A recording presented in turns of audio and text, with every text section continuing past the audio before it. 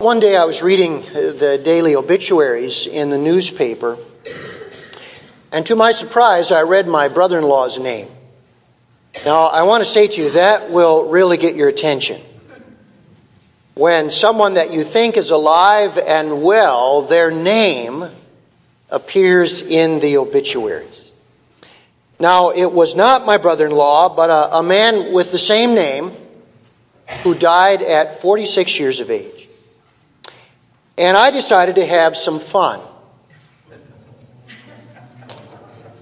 So I clipped out the obituary and sent it to my brother-in-law with this letter. You heard, no doubt, about the man who said, "Rumors of my death are greatly exaggerated." Well, I'm writing to make sure you are still alive, since the obituary bearing your name appeared in yesterday's paper. I wouldn't want to spread any false rumors. Actually, if I were you, I would frame this and thank God every year I have my birthday that I didn't die at 46. You know, someday our name will appear in the obituaries, if the Lord does not come before then. Only we will not be able to read it, will we? Because we will be dead. And none of us know how soon that is going to be. I wonder, in our two services today, a year from now, who will have passed away that are here this morning? Some of us, very possibly, could be dead a year from now. And you know, as I think about that, the most important question that will be asked when we are dead and gone are not questions like these. How much money did we make? How impressive were we? How many people knew us? How successful were we? Or even how long did we live? The most important question of all that we will face is, did we do God's will? Did we do God's will? Read with me this verse in 1 John 2:17. Let's read it together. The world is passing away, and also its lusts. But the one who does the will of God lives forever. That's the most important question anyone can ever face. Did we do God's will? Now, if that's the most important question, then the second question that is so related to that is, how do we do God's will? And this morning, as we come to the final section of James chapter 4, which we've been looking at for a few weeks, James answers that very question. This morning, he brings to us a message that we could simply entitle, God's Will versus My Will. Now, you know, of all the New Testament books, James is the one that is in the wisdom tradition of the Old Testament.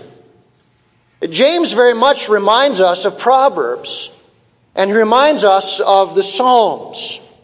And today he shares with us the foolish path towards the will of God and the wise path. And so I want you to take your Bibles and turn with me to James chapter 4 again today. And we are going to look at verses 13 through 17. Let's take a moment, shall we, and ask the Lord to be our teacher. Father, you saved us for one purpose and one purpose only. And that is that we might do your will.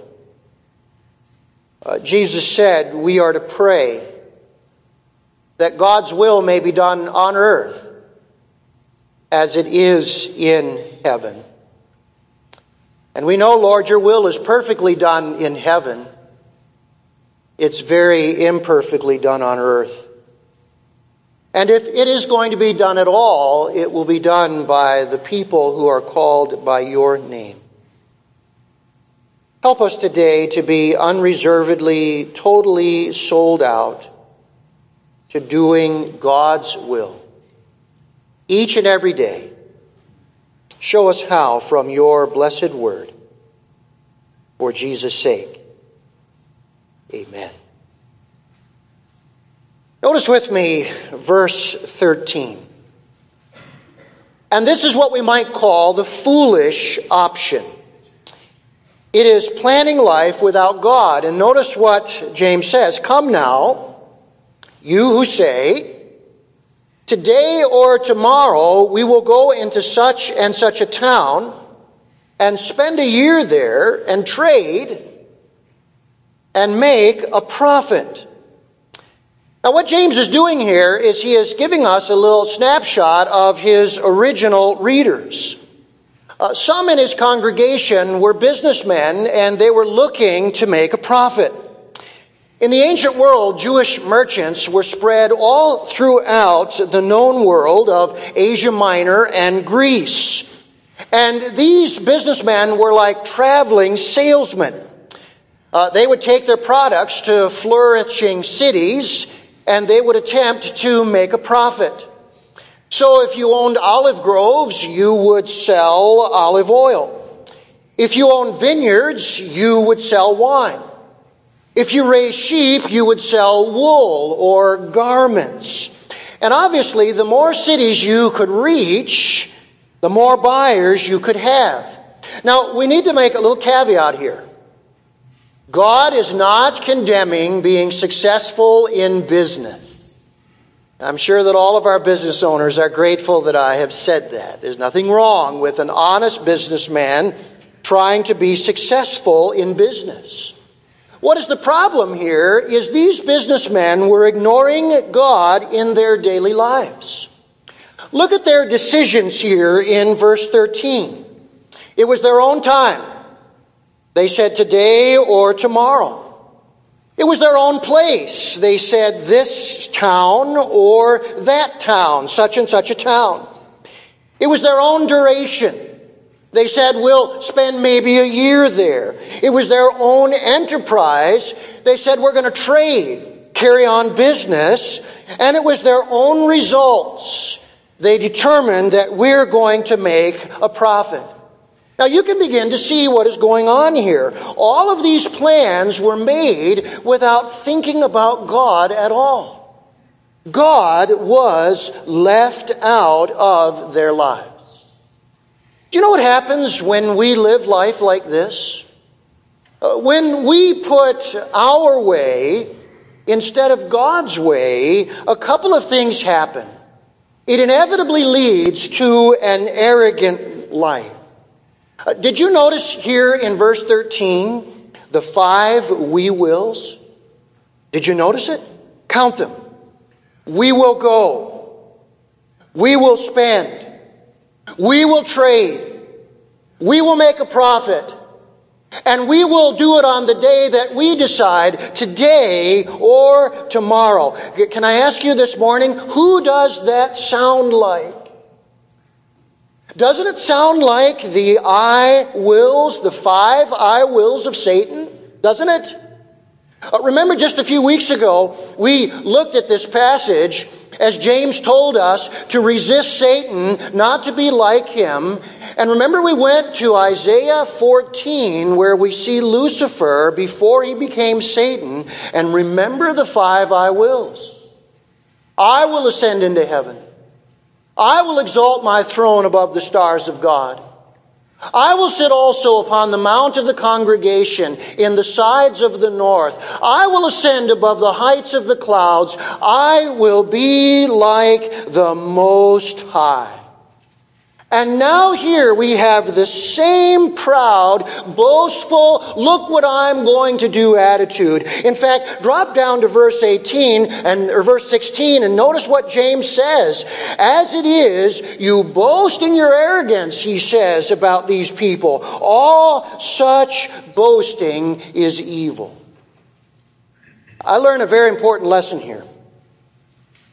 When we are successful in life without God, someone has to take the credit, right? And we will be the ones to take that credit.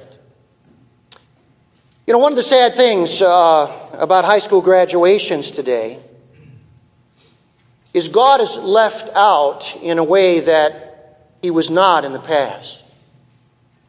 I remember when I was a youth pastor 37 years ago, I was invited to go and pray at the graduation of my alma mater where I graduated from high school.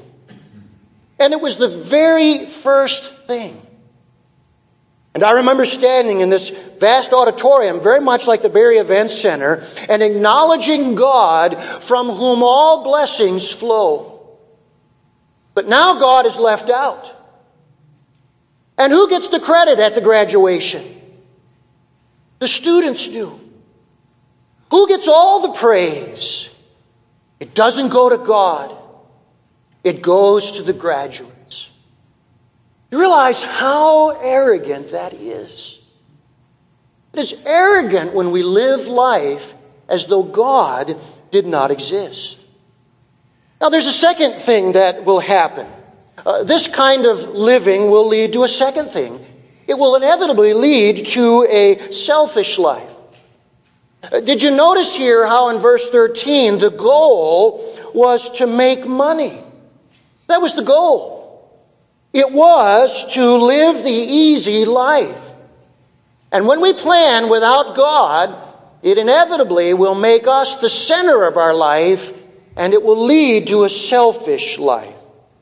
You know, as I think about this, it reminds me when I was in high school, I had a teacher who said that his entire goal in life was one day to live on Easy Street. And he was working 2 jobs to make as much money as he could so that he could retire as early as possible, and then he was going to live on Easy Street. I thought to myself, what a goal for your life. What a goal for your life. I mean, we all have one life that has been given to us, and can you imagine the goal is to solely live the good life as your complete aim in life? Do you know one day, years later, after I graduated, I was riding around in my hometown. And can you believe this? I actually saw a street sign that said Easy Street.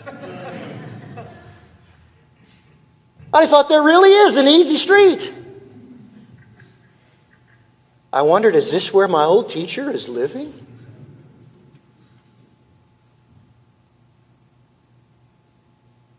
Do you know many of my teachers are now dead? My English teacher is dead. My band instructor at 70 years of age is dead.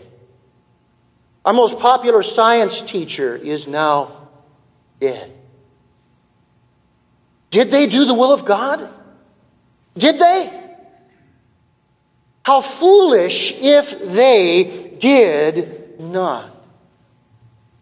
That's the foolish way to approach life. Now, fortunately, James encourages us with the wise way. And he moves on from the foolish way to the wise option. And the wise option is planning life with God. Planning life with God.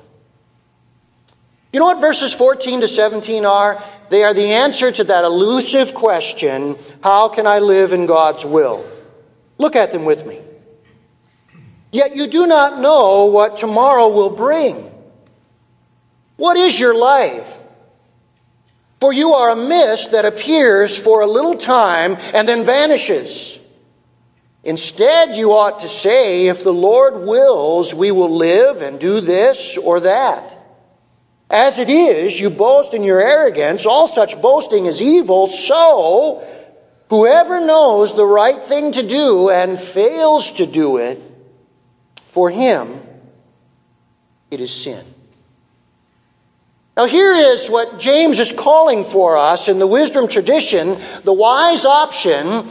It is doing God's will, planning life with God. And I want you to notice that he answers this question, how do you live in God's will? Look at the answers he gives to us. Number one, we have to admit something. We have to admit that we need God's will. Verse 14 is telling us why it is that we need to do the will of God. And as we think about this choice that is in front of every one of us, am I going to do God's will on this road of life, or am I going to do my will? Here are a couple of things everyone needs to take into serious consideration. Number one is this: life is uncertain.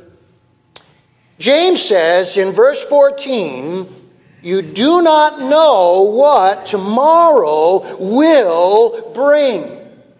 Do you know what he's doing here? He is quoting a very central verse in the wisdom tradition of Proverbs, Proverbs 27:1. Let's read it together, all right? Notice what it says. Join me. Do not boast about tomorrow, for you do not know what a day may bring forth. Now, what's the simple point? None of us know what's going to happen. Only God knows the future. Only God controls the future. Since we cannot determine our own success, we are dependent upon God for it. But here's what the Bible says. God only gives His direction, His guidance, His blessing to those who seek Him. A second reason why we need the will of God. James says to us, life is brief. He says our life, in verse 14, is like a mist. It appears for a little while, and then it vanishes away. You know what this word mist was used of? It was used of breath on a cold morning. It was used of steam that rises off of a cup of coffee. How many of us had our early morning coffee this morning? And how long did the steam rising off of your coffee last? Not very long. Not very long. Now, James is saying, compared to eternity, that's what our lives are like. Our lives, compared to eternity, our lives are over suddenly, they are over quickly. It is absolutely foolish for us to plan like we control time, because we could be facing God tomorrow. You know what my brother-in-law did after I sent him that obituary with my letter? He wrote me back. And this is what he said. Thanks for the obituary. There's no question that we need things like this to keep our lives in perspective. I'm well aware that life is short. The older you get, the more you notice this fact, particularly when you watch your kids grow up. We need to make the most of each moment. James would say that is exactly right. You know what, Dr. Perry, who just retired from being our executive pastor in our district when he got cancer, he wrote a letter entitled Perfect Peace in the Face of Fear. And here's what Dr. Perry said. As believers, we should be living every day as if it is our last day. It could be our inevitable death, or perhaps the glorious day that Jesus returns. The Scripture says it will occur in a twinkling of an eye. Therefore, our lives should be lived with a sense of urgency. For tomorrow is not promised to any of us. And so we must admit we need the will of God if we're going to live wisely.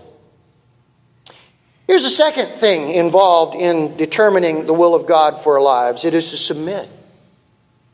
Submit to planning in God's will.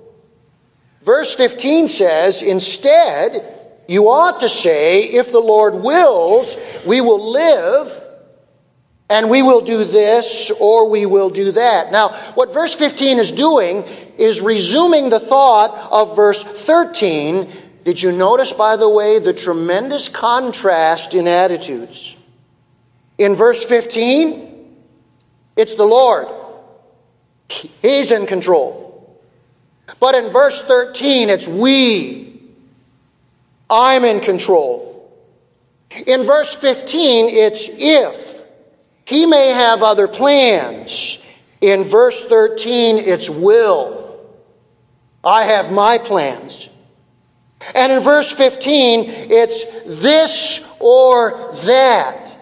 He knows what is best. But in verse 13, it is make a profit. I know what is best. Brothers and sisters, I learned something very, very important here. Finding God's will is more an attitude of surrender than it is a method.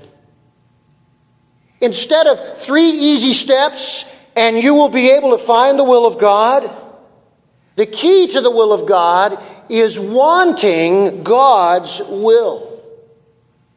It's very interesting in Proverbs and Psalms.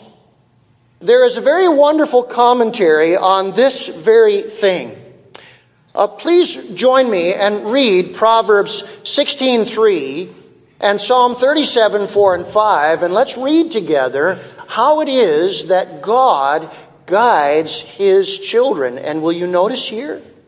It's more an attitude of surrender than it is a methodology. Now, there is method here, but it's the attitude that is really reflected. Let's read these verses together. Proverbs 16:3. Commit your works to the Lord, and your plans will be established. Psalm 37:4 and 5. Join me. Delight yourself in the Lord, and He will give you the desires of your heart. Commit your way to the Lord. Trust also in Him, and He will do it. Now look at that Psalms passage. Delight in the Lord. Make it your highest aim every single day to live to please Him. Do good. Every day, do what is right morally, ethically, and socially. Then commit your way to Him. Commit your life, your career, your activities to Him. You say, Lord, in all these things, you take control, and then finally, trust in Him. Keep believing that no matter what comes, He will give you His best, and He will satisfy your life. Let me ask you, is this how you live every day? Is this how I live? This is how we plan with God. Now notice, thirdly, there has to be an action step, and that is commit. Commit to doing God's will. Look at verse 17. So whoever knows the right thing to do and fails to do it, for him it is sin.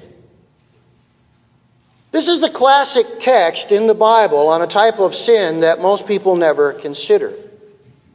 There are 2 categories of sin in the Bible. One is sin includes the wrongs that we do. We call those sins of commission. So I shouldn't steal, so I don't. I shouldn't lie, so I don't. I shouldn't gossip, so I don't. Those are sins of commission. Verse 17 is not talking about sins of commission. It's talking about another category. Sin also includes the good that we fail to do. Sins of omission.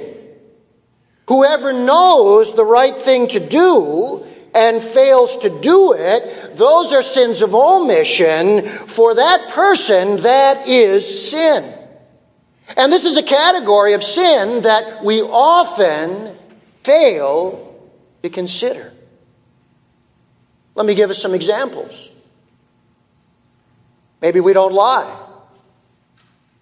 but we've never believed on Christ to be our Lord and Savior. Do you know? That's a sin of omission. You can be the nicest person in the world, but if you do not believe on Christ for your salvation, you will not do God's will. Or how about this one? We don't steal, but we don't worship God in church.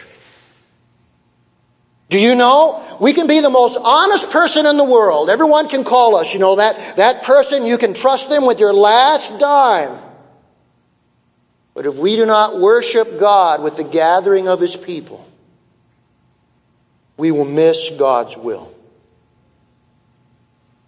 I'm sure none of us here today have murdered. But maybe we don't give God our tithes and offerings. You know what that is? That's a sin of omission. You can be the kindest person alive, but if we're not generous towards God, we have missed God's will.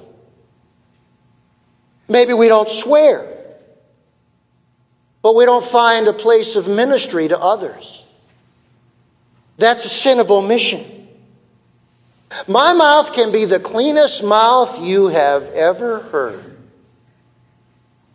But if I don't find a place of ministry to others, I have missed God's will. You see, there's something we have to do. We have to commit to doing God's will. You see, this is the wise way to live. It is planning life with God. Look at it. Admit, I need God's will. My life is very uncertain. I don't know what's going to happen tomorrow. And my life is very brief. It's like a vapor. My father died at 92 years of age. It's already been 6 years next week. 6 years this week that he passed away. How fast time moves along. My mother, if she were alive, she would be 99 years old, 100 years old next March. She died at 87. 13 years already. How fast time moves. Then we have to submit. Submit to planning in God's will. And finally, commit to doing the things He has revealed are part of His will. Let me place before you again and before my eyes this proverb that James is basing his teaching on. Proverbs 27:1. Do not boast about tomorrow, for you do not know what a day may bring forth. Let me just make a few applications. In light of this, it makes sense that we believe on Christ for our salvation. And I would just say to all of us here today, I don't know where you stand with the Lord, but if you are not sure that you have savingly believed on Christ for your salvation, you are here today and the offer is being given. And it makes sense to believe on Him as your Lord and Savior. Do you know, I know a pastor who at a rescue mission in my hometown was appealing to a man at the rescue mission to respond to Christ and trust Him as Savior. You know what that man said? That man said, I'm not ready to do that today. I'll think about that another day. The pastor said to him, what if you die? The man said, I'm sure that won't happen. That very night, as he left the rescue mission, he stepped off a curb into the street, was hit by a car, and was killed that very night.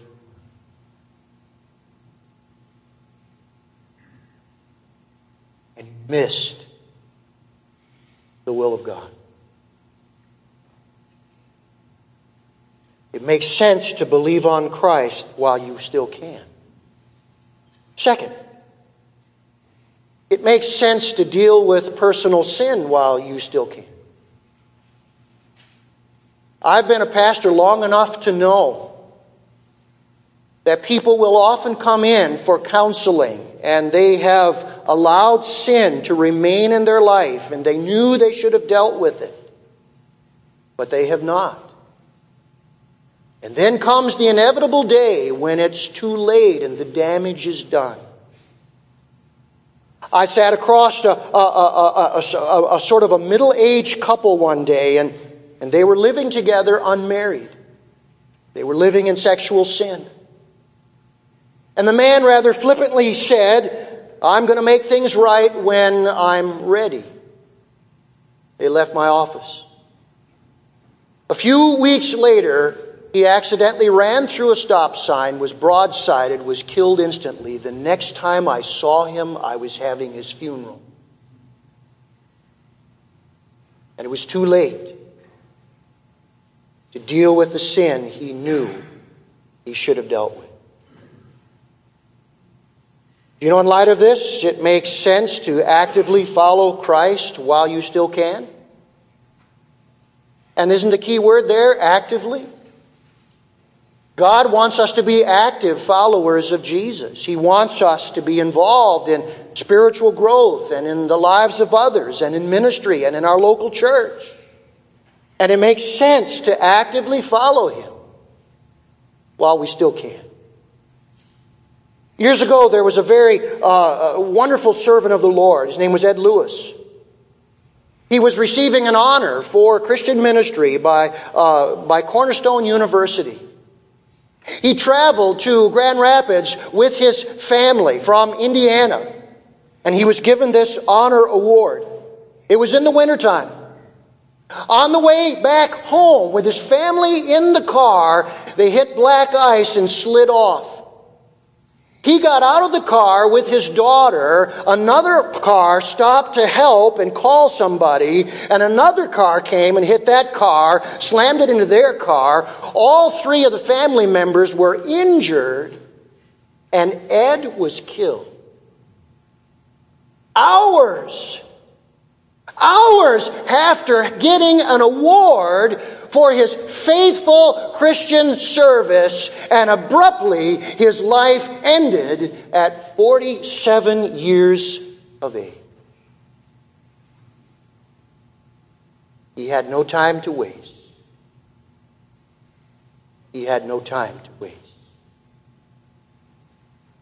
What is God asking some of us to do? Do we need to get saved to do that?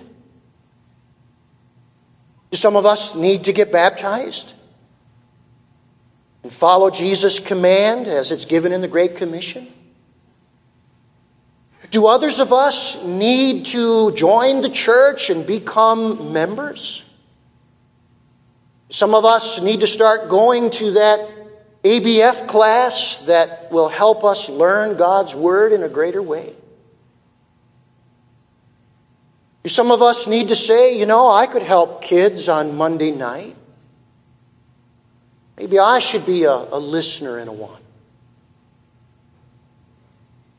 You see, in light of this, it makes sense right now to plan in God's will. Let's ask Him to help us do that, shall we? We bow together.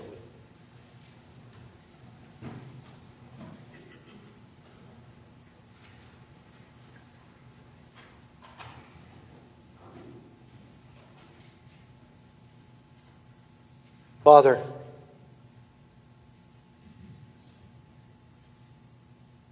forgive our arrogant pride. Lord, convict us. We so often act every day like we are the captain of our own ship. We think we have plenty of time. We see what the will of the Father is, but we set it aside. We ignore it. Oh God, forgive us for so many times that we have complained against you. When living in the center of the will of God is the greatest privilege that anyone could ever have. What a horrible sin it is to be doing the will of God and complaining about it at the same time. We confess to you, Lord, that as we look at these chapters, chapter 3 and chapter 4, and all about the tongue, and all about arguing and fighting, and all about lacking meekness, and all about using our mouths in the wrong way, and all about planning our life as though somehow you were on the side of it. We confess that this is so much the way we are. We're so grateful for this center word, that he gives more grace. How kind and good you are, Lord. How gracious you are. In spite of these things that are so much a part of our hearts, you love us. You are patient with us. You teach us. And you encourage us along the path. And Father, today we just confess to you that we need your will. We want to be surrendered to it. And we don't want to live like many that are only concerned about the sins of commission, but never get around to dealing with the sins of omission. Lord, thank you for reminding us of that. We're coming, Lord, to the table of the Lord. We're going to enjoy a time of fellowship with you and with each other. We're going to be able, Lord, to confess our sins and know that you are faithful and just and will forgive us our sins. And Lord, for each and every one of us who came into this sanctuary today, there can be a new beginning as we walk out. How kind and loving you truly are. Lord, I pray for someone who does not know Jesus in a personal way, that they will come to know him today. May they not rest until they are sure that they are a member of the family of God through personal faith in Jesus Christ. I pray for somebody, Father, living in secrecy. They have something that is being covered up, and they know they need to face it and deal with it. I ask, O God, that you would help them to be open and honest.